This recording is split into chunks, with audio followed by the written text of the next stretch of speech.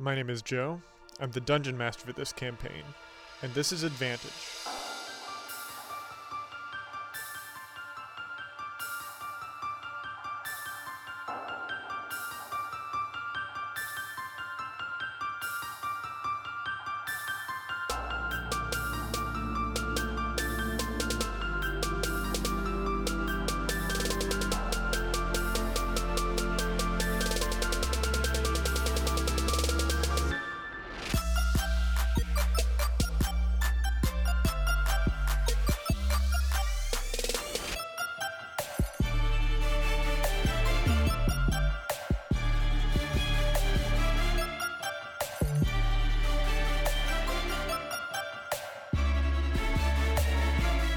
Last episode, in number 024, the party arrived at the ruined location of Trail's End, ground zero of the burn. Despite being at the site of a massacre, greenery flourished. The only anomaly was the sight of a small, unattended campfire.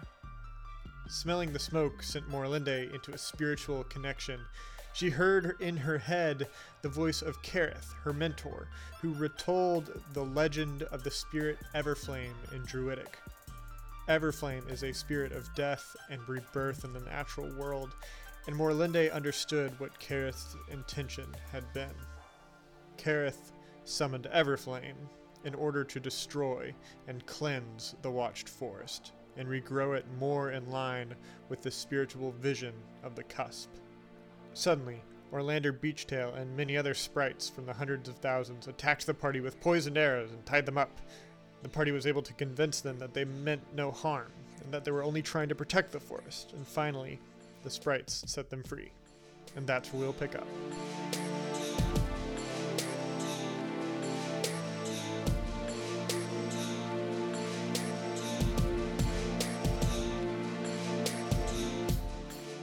One, two, three, clap.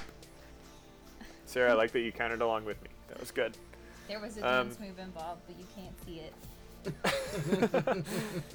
All right. So again, you guys are coming out of Trail's End. And leaving Trail's End, it isn't long until Marge the Deathbringer chugs around another bend in the Charmed River, and you find yourself at the site of Issa Talos. The air feels both ancient and new. Green grass sprouts among the black, ashen ruins of the city. The barge passes between the rock pillars that once supported a wooden bridge connecting the eastern and western banks of the river. It is quiet, but not silent. You hear the water of the river and the wind rustling through the branches, birds chirping in the trees.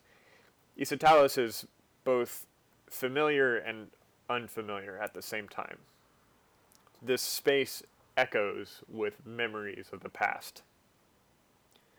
And it's kind of understood by the six of you that you have to stop, like you must stop out of reverence, out of memory, though nobody quite requests it. And in this solemnness, the five of you, Morlinde, Grimton, Alaris, Ulrich, and Neovan, stand on the bank. Nextby ties her barge to a blackened stump and then joins you, looking somberly at the skeleton of a town. Nextby speaks gently to Morlinde, Ulrich, and Neovan. I'm so sorry for what has happened to your homes. If it's not too hard on you emotionally, it would mean a great deal to me if the three of you would show me around. I never made it here to see Issa Talos in its prime, but I would love to imagine it with you if that's okay. Sure. Well, Let's do it.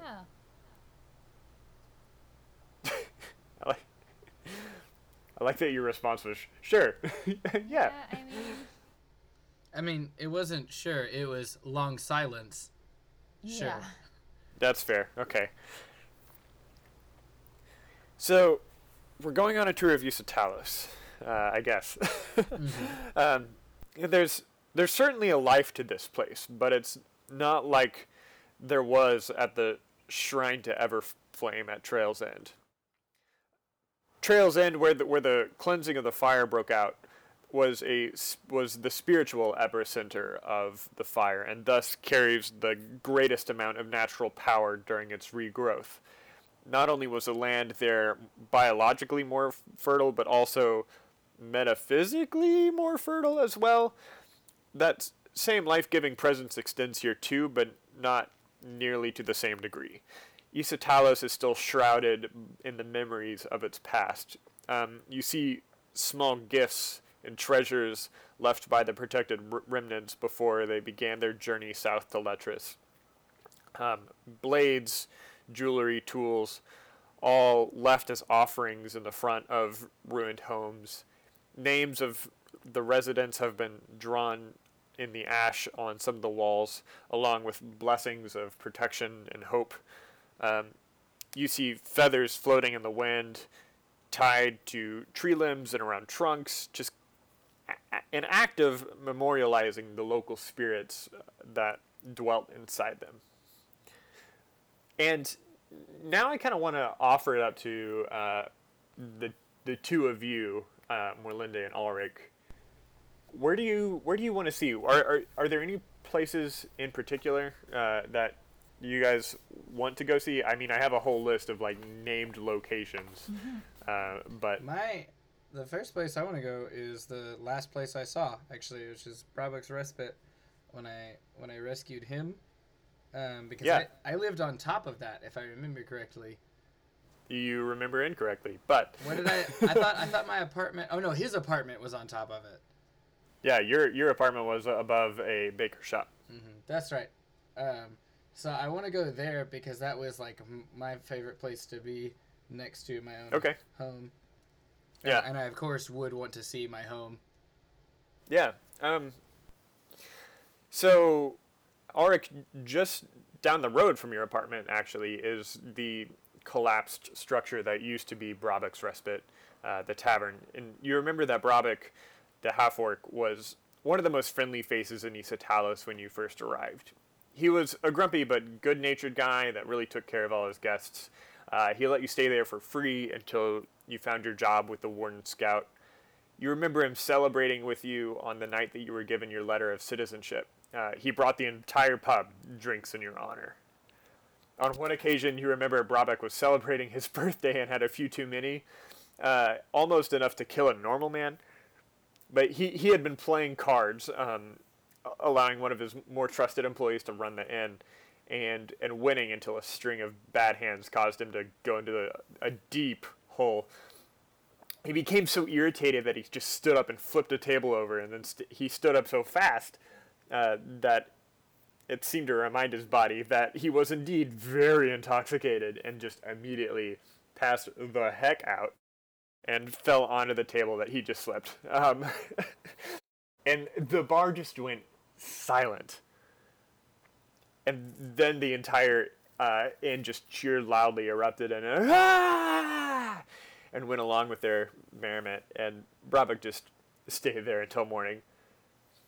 And of course, you remember going to rescue Brabant as he ran into his burning tavern to find his own letter of citizenship. You remember him offering you the blessing of Elder Fallhide on the day that Issa Talos left only a few weeks ago, and how much that meant to him, and how much it meant to you. So what feelings do as you tell these stories, Ulrich, and give life to the site of this tavern? What feelings do the stories invoke inside of you? Not you, Ulrich, but you, the collective. At first, for Ulrich, much in the same way that like telling stories about somebody who's just passed at their funeral starts with a sort of warm nostalgia, like it's just a good time, like it's a good story and I'm remembering it. But then like as the amount of good stories and warm feelings increase, so does the feeling of loss. So there's that, just like generally specific, or rather specifically for this place and this event. But then at the same time, like for Ulrich, that brings up all of their losses, and they think about their home and their people and like how things are going, and wondering. And now like their old home, or their new home, Isatalos, is gone. Like the sense of loss seems to increase until like in one of the stories, Auric just kind of stops telling it. Like the story wasn't over, but they couldn't talk anymore. That's what Auric is experiencing. What about everybody else? It's encouraging, but also it feels so far away, like remembering how much life and vibrancy existed in this community, not just only in the wildlife, which is where I always associate it with, but also just the people who lived here. There was so much life, and it's weird to see it gone, and it's weird to remember it as something that is not here anymore.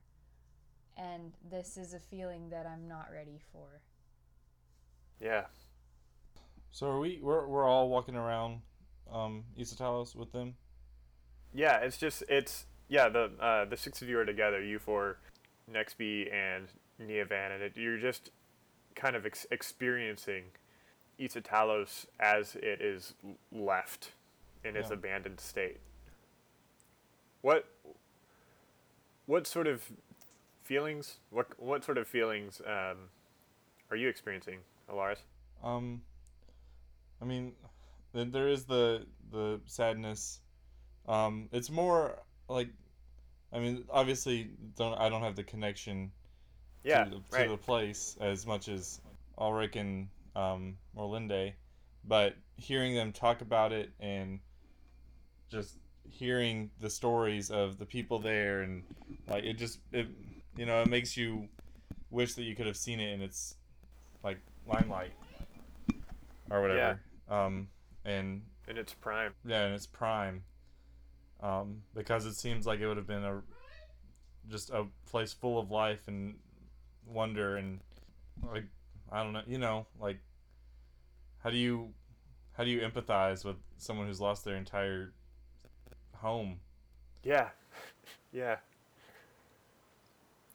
So your party continues down the road, and Auric, the last time you saw your apartment and you searched through the remains the day after the fire, the soot has cooled, and you know that it is still too weak for you to walk on it without collapsing the building on top of the bakery below. You remember the lament that was held in the Council Valley, the reading of the names, the husband and wife that you used to buy the very best honey bread in all of Isatalos from, who owned this shop, did not make it.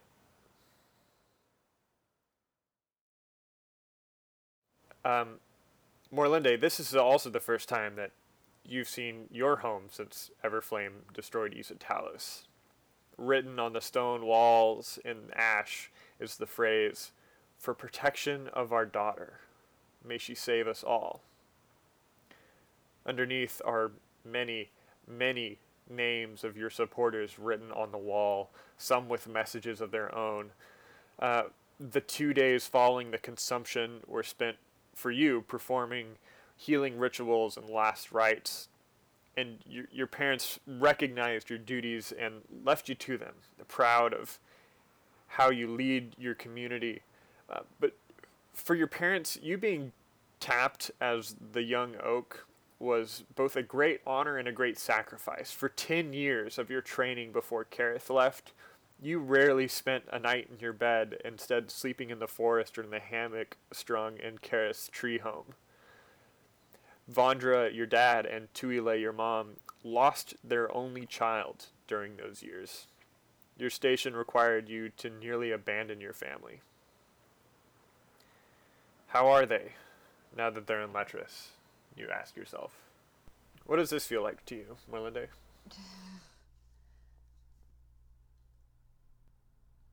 seeing all of the support written on stone, and not just from my parents, but from other citizens. For once, for the first time, maybe this entire journey, for the first time this entire journey, I feel slightly less isolated. Yeah. Because I don't know what I'm doing. But someone is supporting me, and someone believes in me, and not just my parents, but other citizens. Yeah.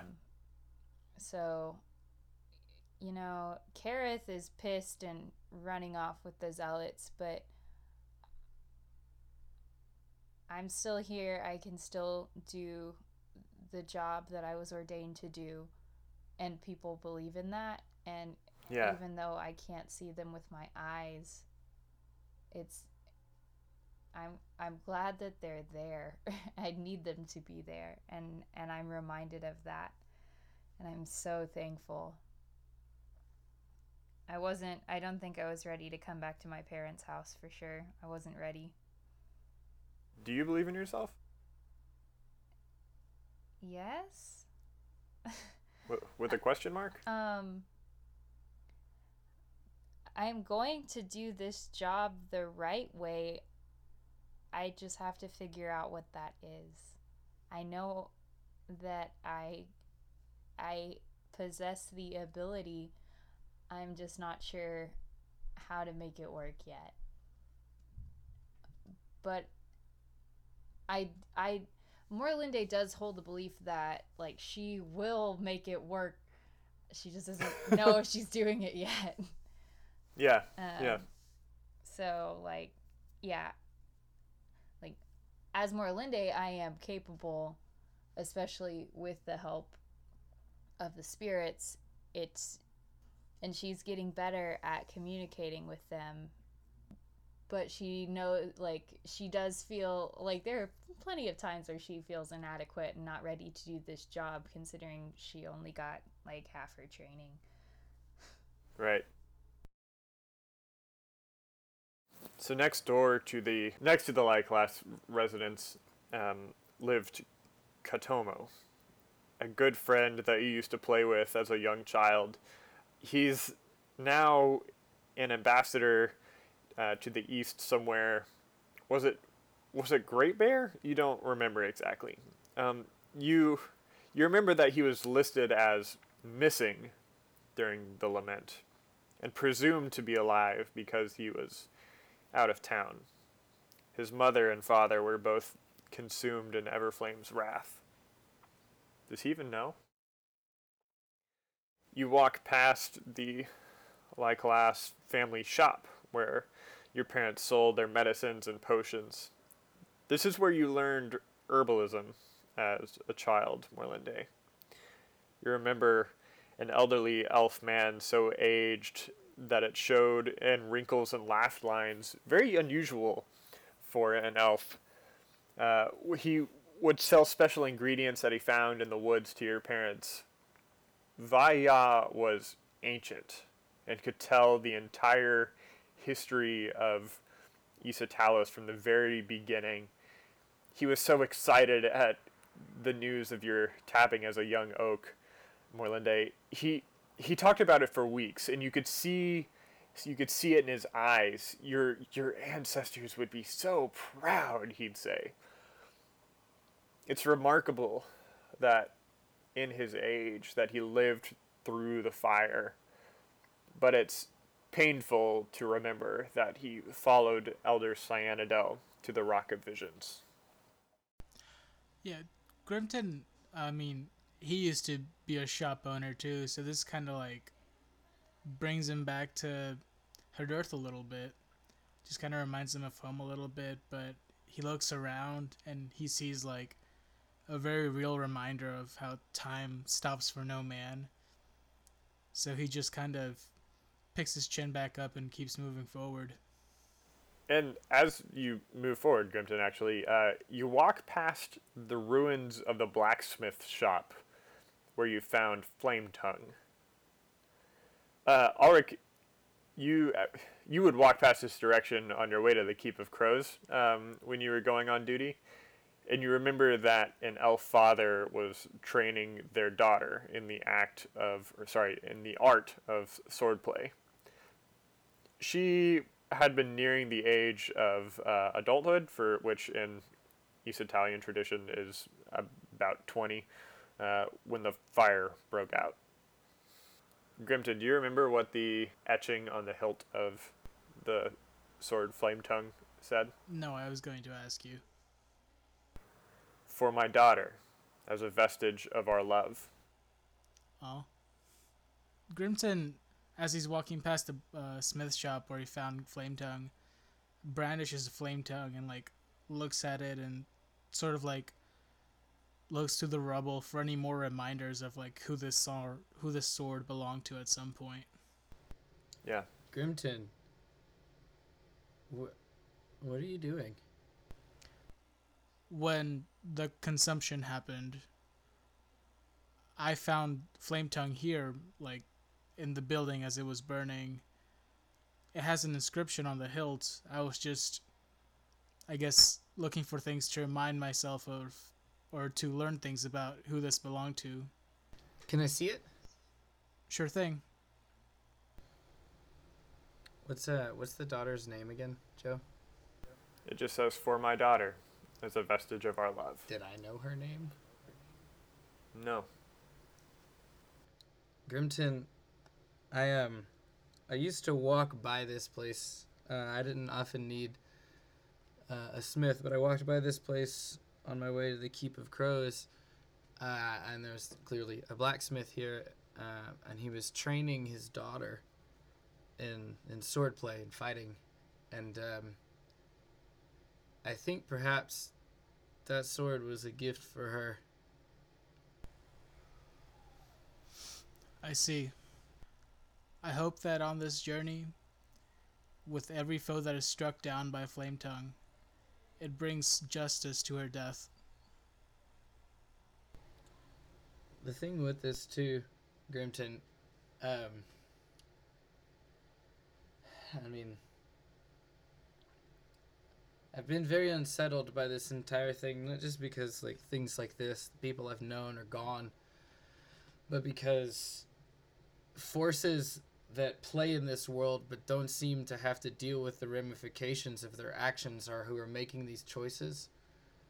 And I think that weapon that you carry is a very real reminder, both that, you know, not just our spirits but your gods as well have had their say in how things go in this world. And that, at least for me, I feel like one of the only things we can trust is our own might, our own strength. So carry it well, but I think it's found a good home in you, especially as one who is no longer at their home. I don't know how you feel about where you're from, but I know I personally miss my home very much. I certainly miss what Delve Deep and Her Dearth were. I miss their memory. But thank you, Ulrich. Your words mean a lot. Sort of out of character, I think that's the first time Ulrich has really like talked to anybody about what they're feeling. Yeah. Like, me, the player, has discussed it, but not the character. Presumably everybody else heard it, even though the conversation was with Grimton. It's also the first time, not just that they've shared it, it's like the first time that the characters know that, but the first time that that Ulrich has said it out loud. And I think that's the first time that it's become real for them. I think sometimes when we finally give voice to things and articulate them out loud, and give them a name, then that's when they really find their hold. And so those ideas are sinking in just a little bit deeper into Auric now that they've spoken them out loud. Thank you.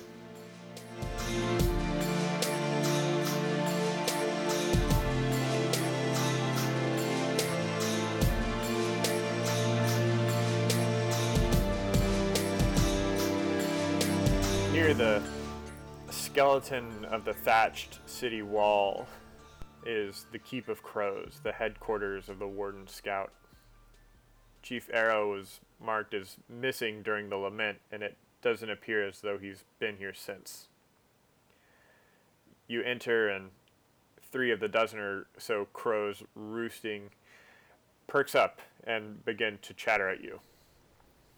You should probably write this down. Yeah, I was getting a pencil ready. Hold on. All right. One says, Filburn, Squadron 9. Remnants are safe in East Talos. Renlim and I are camped on the southern cache of the East Italian territory, awaiting news.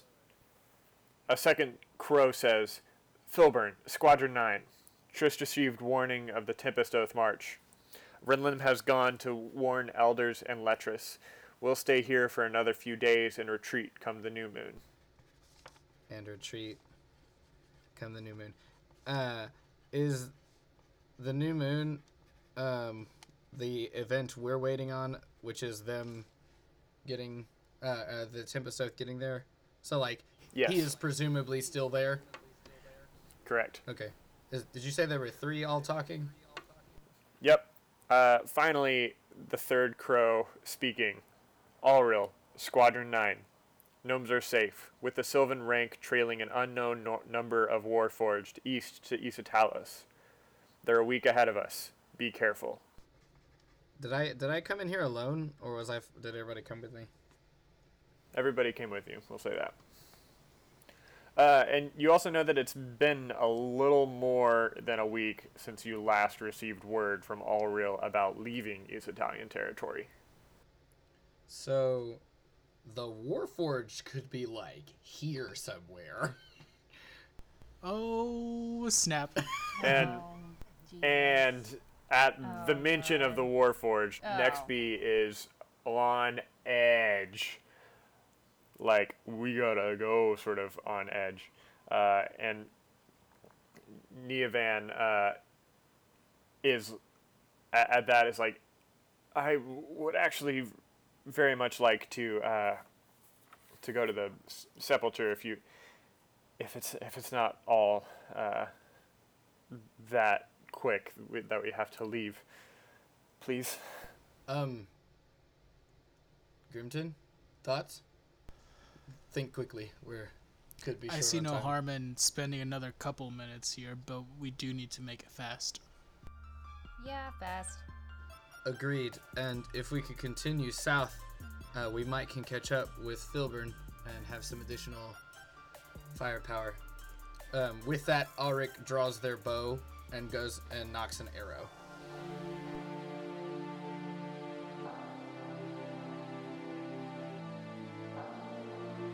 From here, the trail leads out into the wilderness. When the leaves were still in the trees, you weren't able to see the sepulcher lofts in the distance. This path was well trodden during the days following the consumption, as citizens laid their loved ones to rest on the open air platforms. Neovan, openly sobbing, speaks up. She says, I need to go visit my family. And she turns to begin walking deeper into the sepulcher. Auric just sort of hastily does a quick scan of the area and follows Neovan. Okay. Protectively. Yeah, can I roll perception? Please. Oh God.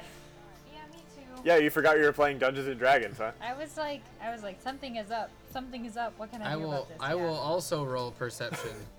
That was a 14. Alaris, what are you doing? I don't even have my character sheet up. I crit failed. Getting ready with everyone else. Okay. 24 for perception. Dang. Yeah.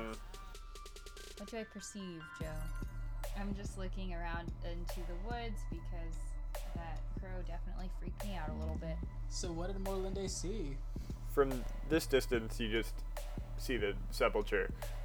You don't see any foes. It seems to be the cemetery as you last saw it. Alaris, you specifically, unlike other cemeteries in the Pandominion, where large plots of land would be cleared to bury the dead, the sepulchers of the Watched Forest are plotted very intimately among the trees. And obviously you've seen these before in the past couple of weeks, right? But it's still like a foreign sight to see, especially in this mass.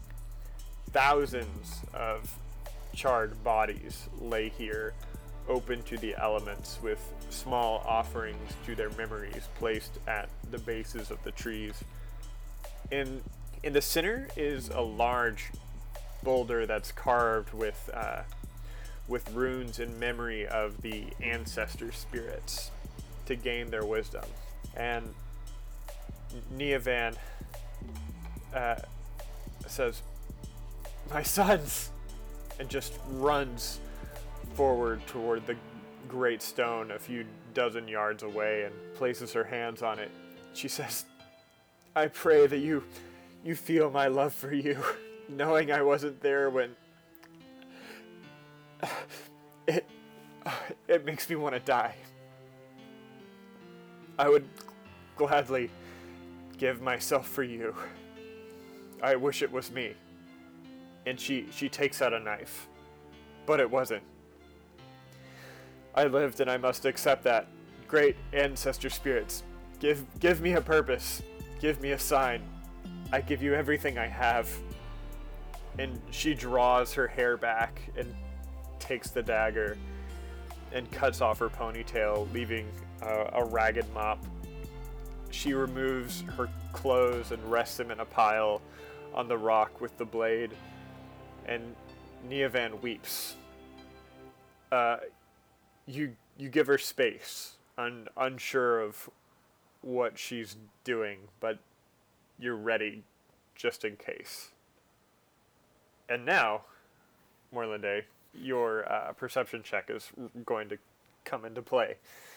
You see movement, Morlinde, out of the side of your eye, and you see what looks to be this humanoid trunk, the tree trunk, with a hole about face height, with just two glowing yellow eyes, perfectly circular. In one hand, it wields a branch like a club, and the other is a warped root shield, and it begins to go towards you. Morlinde, give me a nature check, or a religion check, or an arcana check, whichever one you prefer.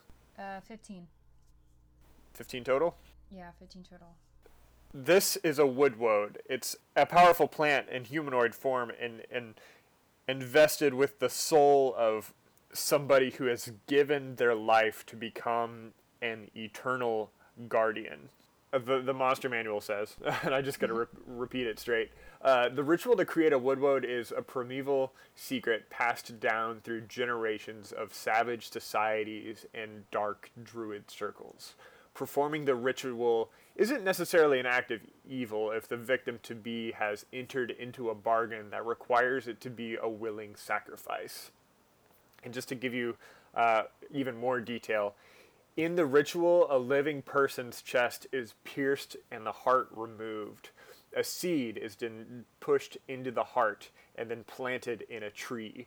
Any hollow or crook will do, but often a special cavity is carved out of the trunk, and then the tree is then bathed and watered with the blood of the sacrificed victim, and the body is buried among the tree roots.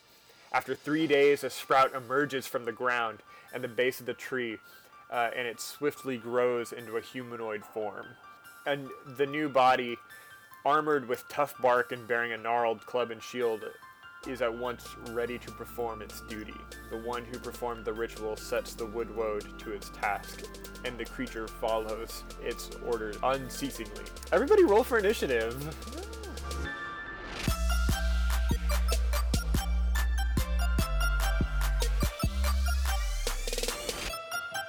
Hey friends, it's Joe. So glad you've joined us for number 025 of Advantage. We are so close to our first anniversary.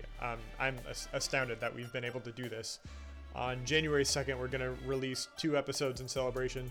One will be the normal story, number 027, and the second will be the whole cast and I talking about the show so far, and me asking them trivia questions about the story to see if they've really been paying attention. Thanks to everybody who's gotten us this far and kept us going. Daniel Grayling, who did our digital art, and Blake Bost, who wrote the soundtrack playing behind me, which you can hear at soundcloud.com/BlakeBost. Also, thanks to Labor of Love Graphics for their help with web design over at AdvantageDND.com. Thanks to all of our Patreon supporters. Receiving funds is a great release to us. It helps ensure a high-quality product for you as our listeners. If you're feeling generous, if you love the show, and if you want us to do a better job at it, it would be a great deal of help if you could contribute at patreon.com/AdvantageDND. Thanks to everybody who has donated so far. Each of those tiers comes with a reward attached. At $5 a month, donors get to hang out with the cast and me before we record. At $10, you can stay on the call as we record and get a sneak peek at what you'll be hearing later on in 2018. This month, we're planning on recording a lot while school is out, and we would love for you to join us. Again, that link is patreon.com/AdvantageDND.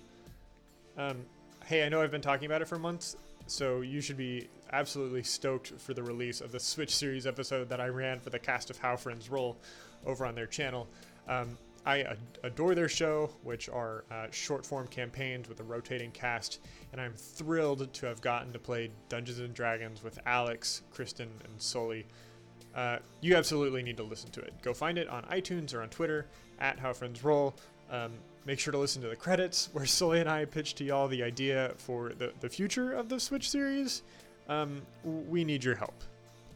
You can reach out to us and get in contact about all of that offer by emailing me at advantagednd@gmail.com. Our handles are on social media. Our handles on social media, Facebook, Twitter, Tumblr, Instagram, are all at AdvantageDND as well. Send us voicemails so that we can cut them into the show. And again, our Patreon page, donating at patreon.com/AdvantageDND, is the most powerful way that you can show support for the show. If you can't afford that, leaving an iTunes review is a great way to help bring in new fans. Really, all I want for Candle Nights are your iTunes reviews and maybe some new mics. Either way, the more ratings we have, the more people will find the podcast and the better we'll get. All right, let's get back to the show. Thank you. This is really dumb, but I just figured out why my audio tracks have been so ding-dang bad. On QuickTime, we were using the wrong microphone, and I just never figured it out until right now. That'll be fixed in future episodes. Sorry about that. Do you know who set off this remote? You don't. The rest of us don't even know what this darn thing is. I rolled a 14, Joe. 14? 17. 17? 12. Hey, Zach, do you have that character sheet that I had you create by any chance? No, I forgot. I'm sorry, Joe. No, bummer. Okay. I rolled 19. There's a Woodwoe. Woodwoe? Did I say it? Woad, W-O-A-D. Woodwoe. It's coming at us with a scary club thing, so we should do something. Will you give us a quick, how we're all standing, like an array? Yeah, how do you want to be standing in an array? Well, okay, I'm not properly imagining this space. I think we are just in the woods, and there's a bunch of these, funeral pyres, right? Yeah. Yep. Okay. Well, not pyres, but funeral platforms. Platforms, yeah. Are they arrayed, in a grid, or are they... No, it's just scattered among the trees. It's very haphazard. It's wherever there's a tree. Well, we were right next to one, so let's imagine this. If you imagine, a square. Yep. In the top right corner of the square is the sepulcher, and Neovan is just underneath that, up and down. And we are all just sort of in an arc, kind of in the middle of the square facing that corner, and this thing just came around the right side of the sepulcher toward... Yeah. Did you say it was going toward Morlinde? Yeah, let's go into whomever. Morlinde just saw it. Let's say then that the way we're arrayed in an arc is Morlinde to the far right, me to her immediate left, Grimton to my immediate left, and Alaris to Grimton's immediate left. But like we're arcing up toward the. It's an arc. I'm not entirely sure if I caught that. It's hard to do this. Okay, I could draw the picture very easily. Difficult. Yeah. Anyway, let's get into the battle. Yeah. Morlinda's gonna go first. Eventually, we're gonna get to next be a Neovan. Zach, if you could play Neovan, she's being classed as a level 1 barbarian, but unfortunately, I don't have those stats on her. So we're gonna give her temporarily probably 16 HP and. Have her pick up a branch at some point and give her a D8 for a Great Club, and then add like a +3 for strength. No problem. Yeah, and I'll get that thing written up because I'm sure we'll be traveling with her for a while. I'm sorry, Joe, I just completely slipped my mind. No, it's okay. And Yessie, if you could play Nextby, we'll give her 10 HP, and well, I mean, she should eventually be classed as an alchemist, but she doesn't have a spellbook or anything, and so she's just gonna do her best, and you can do however she wish. Sounds good. We'll give her a dagger or something if you want, and feel free to use the environment. Morlinde, it's your turn. I'll try and set it on fire. Where the heck is it? It was on the other one. I'm so sorry. It's okay. We're gonna bypass your turn, and you can come in. Grimton, it's your turn. Grimton, go. Can I do a perception check as a free action, just to see if like this go is for it? Still wary of any like. Yeah. That was a 2, so. Yeah, that's it. All right, cool. So starting off strong, guys. I'm gonna take out Flame Tongue, and I guess I'm gonna go for it. I'm just gonna charge in. Try to take a swipe. It's like a 4 plus whatever. That's not gonna get there. So yeah, it doesn't. Good start. The Woodwode is going to attack you since you are right there. It's going to swing its mighty great club for 11 versus your HC. That's not gonna hit. No. Nope. So it swings and it crashes against your. Do you have a shield? Yes. Yeah, it crashes against your shield and you deflect it successfully. Morlinda, you ready? Yes. All right, it's going to go back up to you. I'm also moving your position in the lineup, so know that. Thanks for handling my inability to do combat. You're welcome. Quickly. We can't all be beautiful, dashing, and handsome like me. All right. Go for it. I'm going to try and set it on fire. Okay. So I'm going to roll. Well, that's only a 15. Is a 15 hit? A 15 is going to miss. Okay. You fire the fire into it, and it hits, but it doesn't take. Like, it just disperses. It doesn't seem like a powerful enough spell. It's going to go down to Ulrich. I'm going to shoot the darn thing. Similar to Yessie, I want to do a perception check. I guess, like, size it up, like, decide if I think what I'm going to do. Maybe I could do this after I shoot. Like, get an idea for, like, how much an arrow is going to hurt this darn thing. Or maybe instead of that, like, see if I can isolate a weak point because it looks pretty wooden.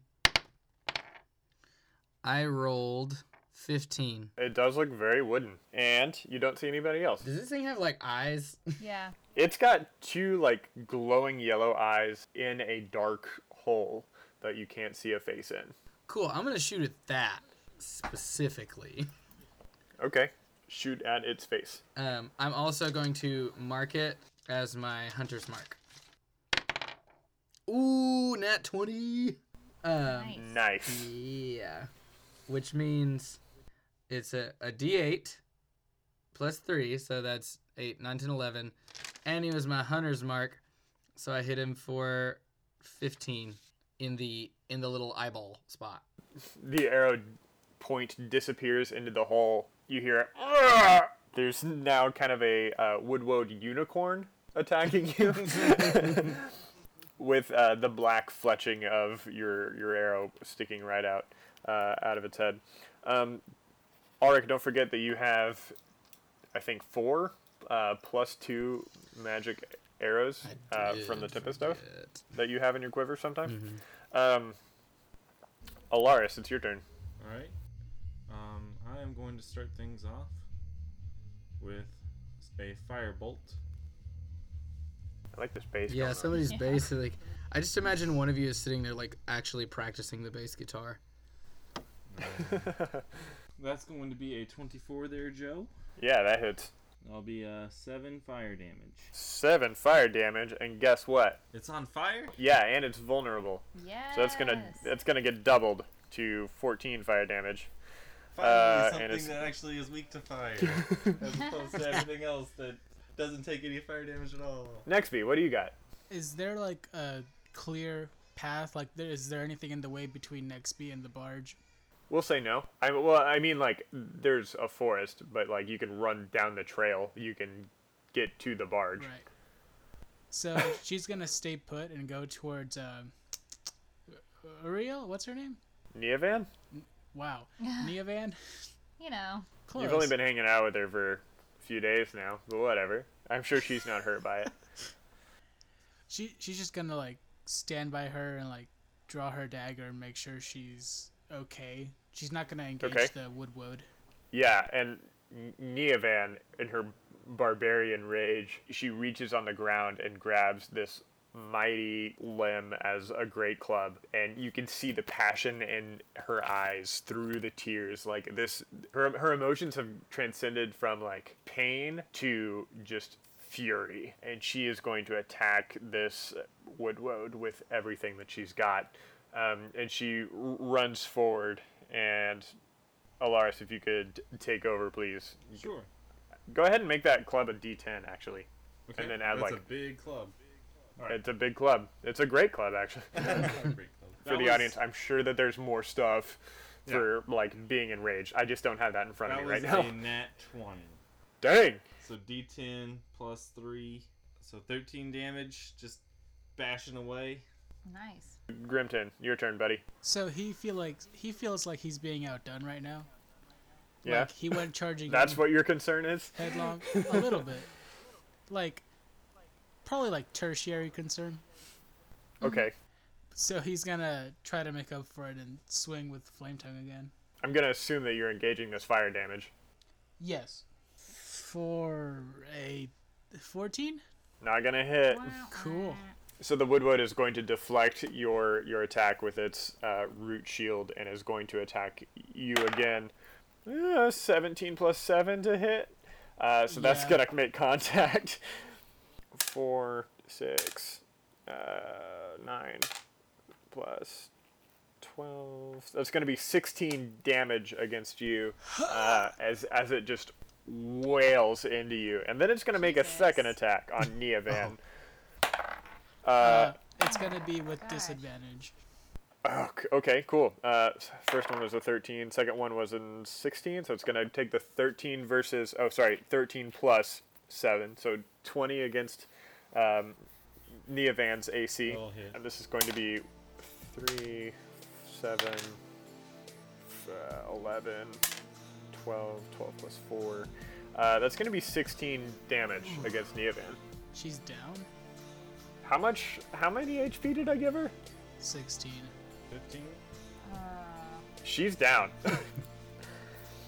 Not necessarily dead Down. at this point, but very down and certainly incapacitated for the rest of the fight.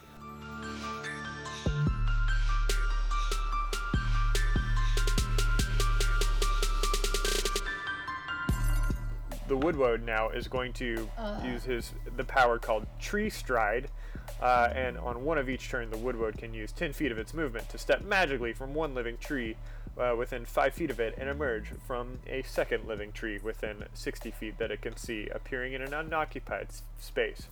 So it's going to step into a large tree, and Neovan, it is right up against you.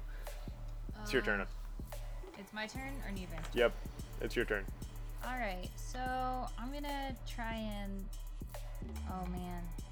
Yeah, I'm gonna try and set it on fire. So, let's see. Yes, thank God. Does 21 hit? 21 hits. Freaking better. Alright, let me roll. I know this is a low power attack, but it'll do. Oh, sweet. So 7 fire damage times 2 is 14. Plus your whatever modifiers. Oh, duh. probably +2. So Gotcha. it'll be 16, All right. and then if it's not, I'll tell you. It's gonna bring it down. Auric, your turn. If I give temporary hit points to, is it Neovan that's down? Neovan can't take temporary hit points at this time. Okay. She is otherwise occupied being down. Okay. I'm gonna shoot the thing again. Okay, you shoot the thing. This time utilizing one of my blue arrows, Okay, of which I have 4. so that's gonna add a +2 to whatever you got. That is gonna be 19. Yeah, that hits. Cool. You make contact. I was again aiming for the same spot I shot before. The woodwood is now a bicorn. A what? A bicorn. A bicorn. Oh, It's a 'cause you hit it. unicorn. Yeah. 5, 10, 15 damage. All right, Alaris, your turn. We're gonna hit it again with some fire. Hit it with that fire. It's a 21. That'll do it. 10 damage. You kill it. Like it. This fireball just blasts through. Tell us what it looks like. Hand-sized, like a baseball-sized fireball, and just kind of pitch it at it, and just like it hits it and immediately bursts and engulfs and just eats away. It collapses in ash Wait, and while that's happening- scorched wood. Can I do something? It presumably has like legs, and I imagine that it like fell to its knees, and to both retrieve my arrows and for just this is cool, I go up to it and like grab the arrows quickly and stick my foot in its face and just kick it backwards so that it just like as I get my 2 arrows back, specifically the blue one. When I gave you those arrows, I did say that the arrows can only be used once Oh, to gain that bonus. like once per encounter? Nope, Or once ever. for forever. I mean, it still functions as a perfectly good arrow. It's just not a magical +2 arrow anymore. I see. So I only have 3 more magical +2 arrows. Can I flavor this? Sure. I'd like to imagine that the like electric blue fletching has faded to this like pastel blue. Okay. As if power has been drawn from it. I love it. And I'm like looking at the end of it like, when I put it back in my quiver.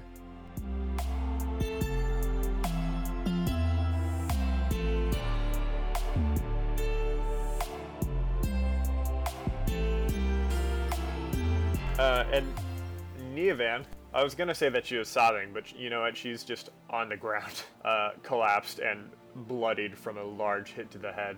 Nextby rushes down to her and is like, "We need to heal her. We gotta get her up. What do you do? Chill, I got it.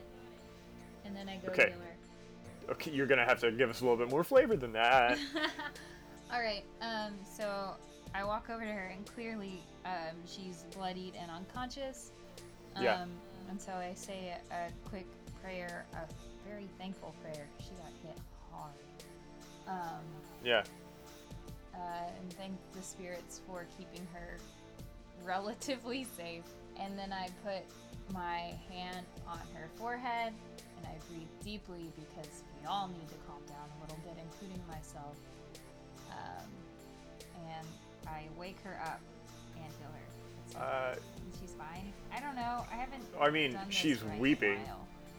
Well, now she's She's- awake and weeping. Okay. Yeah. And she, like, the breath comes to her all of a sudden, like, and you could just you could tell that, like, all of her energy is gone. She gave everything that she had into her children and preserving her memories of them and offering her clothes and her blade to them on the ancestor rock there in the sepulcher. And then she fought the battle on whatever reserve she had left for stamina, and now it's just sapped, and she's tired and crying. Grimton would like to roll a perception check. Okay. 21. There are no visible threats. Dope. Just imagine Grimton saying dope. Sorry. Yeah, he like loosens his grip on his hilt and like relaxes a little bit. Ulrich sort of kneels down to where Neovan is sitting and just like, I don't know, holds is really generous. I didn't like, I'm not Big Spoon right now or something like that, but like is comforting Neovan. And she passes out. This time not for like being knocked unconscious, but like out of exhaustion. Like they were already feeling just the like wanting to take care of somebody, but then like a second and clearly not native to Ulrich sense of like connecting with the situation comes from inside them as like the mother bear's spirit reacts to this same thing, and it like it causes Ulrich to like cry a little bit silently. It just is like this overwhelming rush of emotion.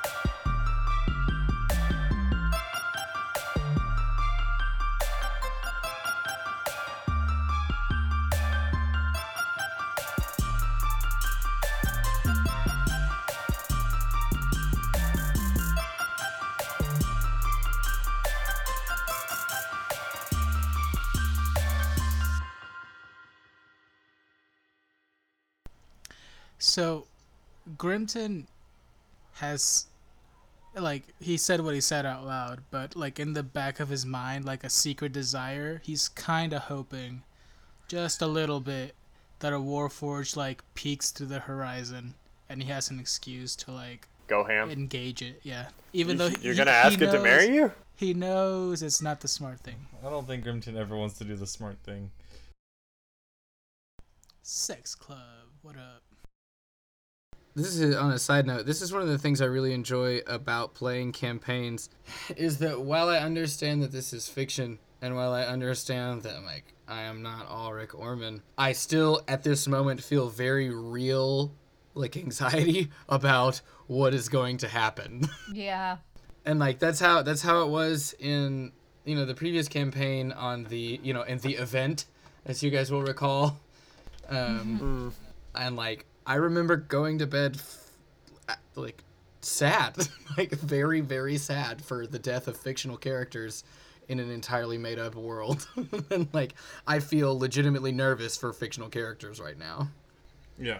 It's just one of the things I enjoy about doing all this is, like, how even though, like, I'm sitting at a desk in my jammies talking into a microphone, it's still an incredibly immersive world.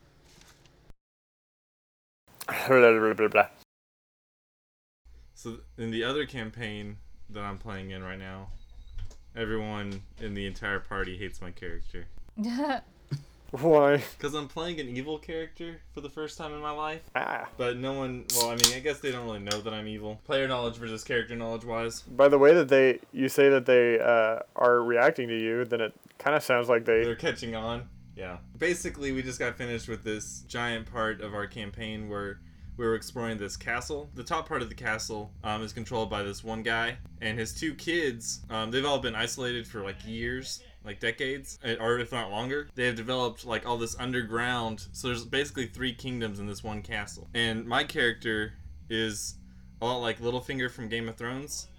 As in he's always just trying to get ahead and like get his prestige up and like keep moving up the chain. And he realizes very like that he can't really move anywhere in this castle unless he wants to stay there forever. So why would he want to be there? So he's just trying to get out. And so we like meet one of the other kingdom's leaders, and she's like, well, we heard rumors that there's a way out through this other passage or whatever, and like if you'll help us find it, then we'll all escape together and it'll be cool. And we get to that exit because we find it, and the rumors were true or whatever, and we get out of the hole, and I'm just like, okay, let's just leave. And everyone's like, no, we got to go back and tell her, and so everyone can escape. And I'm like, no, we're done. We're out. Like, that's it. We're like, we're just done with that part of the journey. And they're like, but why? I'm like, why would you want to go back in the hole we just got out of to go back and tell this random person that we don't care about this thing? And so everyone was mad at me. It's a fair reason to be upset, but my character does not give any shits about the person in that castle. Sex Club 2, the sequel. Sex Club 2, the sequel to The sequel to Sex Club. Very good titling. Titillating titling. I want that to be all of my movies. The Fast and the Furious 2, the sequel to Fast and the Furious. Fast and the Furious 3, the sequel to Fast and the Furious 2, the sequel to Fast and the Furious. Fun. Yes! I heard the old man say. John Kanaka 2. I tried to. Yay. You know how I lead trips for TCU? Mm-hmm. We went canoeing the other day, and I was like, I really want to sing sea shanties. Oh no. And they're like, okay, let's sing sea shanties. And I couldn't get them to sing John Kanaka with the full, unbridled passion that we sing it with, which is a real shame, you know? Mm-hmm. All that does for me is reinforce that you guys are definitely my friends. Like, this is where I find the happiest home. Because, like, without our level of foolishness, like, this wouldn't be as fun. Damn it, hold on, let me find this page. Documents, D&D, manuals, 5th edition, monsters, Volo's Guide to the Monsters. I wonder if we're about to fight something. Who knows? Well, we never have to fight anything. Joe tweeted that out a while back. It's true. You guys do rarely have to fight anything, which is a real bummer. Not lately. This will be a third fight and like... Well, but we probably could have avoided some of those fights, maybe. Hey, there's a tree thing. Okay, you're gonna have to say that a little bit more convincingly and a little more in character. Fight! Okay, also for the audience, yes, I know that, like, during the whole thing with Uruk and Neovan and the Spectres that, like, I went ahead and let Uruk die, but, like, I just gave her a character sheet. I just gave Neovan a character. Have mercy, please. Don't scathe me too hard. And then I use my and then I'm trying to flavor this better than I heal her. Maybe if things had gone slightly different, then we could connect. You know. Like, imagine if I hadn't rolled those dice and Yusitalos hadn't burned down. Hey, you know what really sucks? What? Fascism and Donald Trump. I mean, agreed? But where'd that come from? I'm scrolling through Facebook as we're waiting on Yessie. Yeah. Also, to hell with Nazis and the KKK and the global fascist movements. If you're comfortable with it, I'm absolutely comfortable with us taking an official stance To hell with fascism. on that, Sounds good. even if it means Yeah. isolating, quote-unquote, some of our listeners. Whatever. I feel like there is no one in the general, like most of the population, that is like actively and openly for racism. They might go for diet racism and like try to call it something else, but I feel like there's a very short list of people that be like, dude, I'm a racist. No, but let me tell you what I've been learning as a master's student. We have to read about this and then talk about it in class. And even though I knew it was a thing, now I'm reading the research on it and I'm like, oh my God. But it's like explicit racism has been declining slowly since the 60s. People are getting less and less, quote unquote, racist. However, the institutional bullshit is still there. Oh, for sure. So, like, yeah, congratulations. We have fewer and fewer people trying to, like, be violent against people because of their race, but, like, people still can't get decent jobs. Like, no, I'm definitely with you there, but I think what we were so, like, just complaining about, not that that's not definitely an incredibly important issue and one that I feel that I agree with you on and feel strongly about, But Joe was specifically tackling the more blatant forms of racism, and like being not cool, which are the neo-Nazis, and the fascists. So like, yes, I'm with you 100%. I'm kind of against all of it. I am too, but like, not everybody the part believes. that I'm trying to dismantle right now is the system. Mm-hmm. Neo-Nazis will get their asses kicked. Good. Somebody can do that, but like right now, like I need my students to be able to get into college and get decent jobs, regardless of their background. I'm actually currently reading a book on this topic, that's really good, and I recommend, Sarah. It's called Savage Inequalities by Jonathan Kozol. Oh, you were telling me about that. Yeah, it's really quite good. I'm about halfway through it, and it's excellent. There's a few other of his books that I want to read that are on like a similar topic. He uses actual data and anecdotal stuff that like this book is like he has just personally visited these schools and talked to the people who work there and go there, and like and that's what a lot of the book is. Like, it's just him telling exactly what he sees. So it's just really interesting. And it deals with that kind of stuff very directly. There's a lot of really great quotes that sum up the problem that we see with institutionalized racism. It's a hot mess. Tis indeed.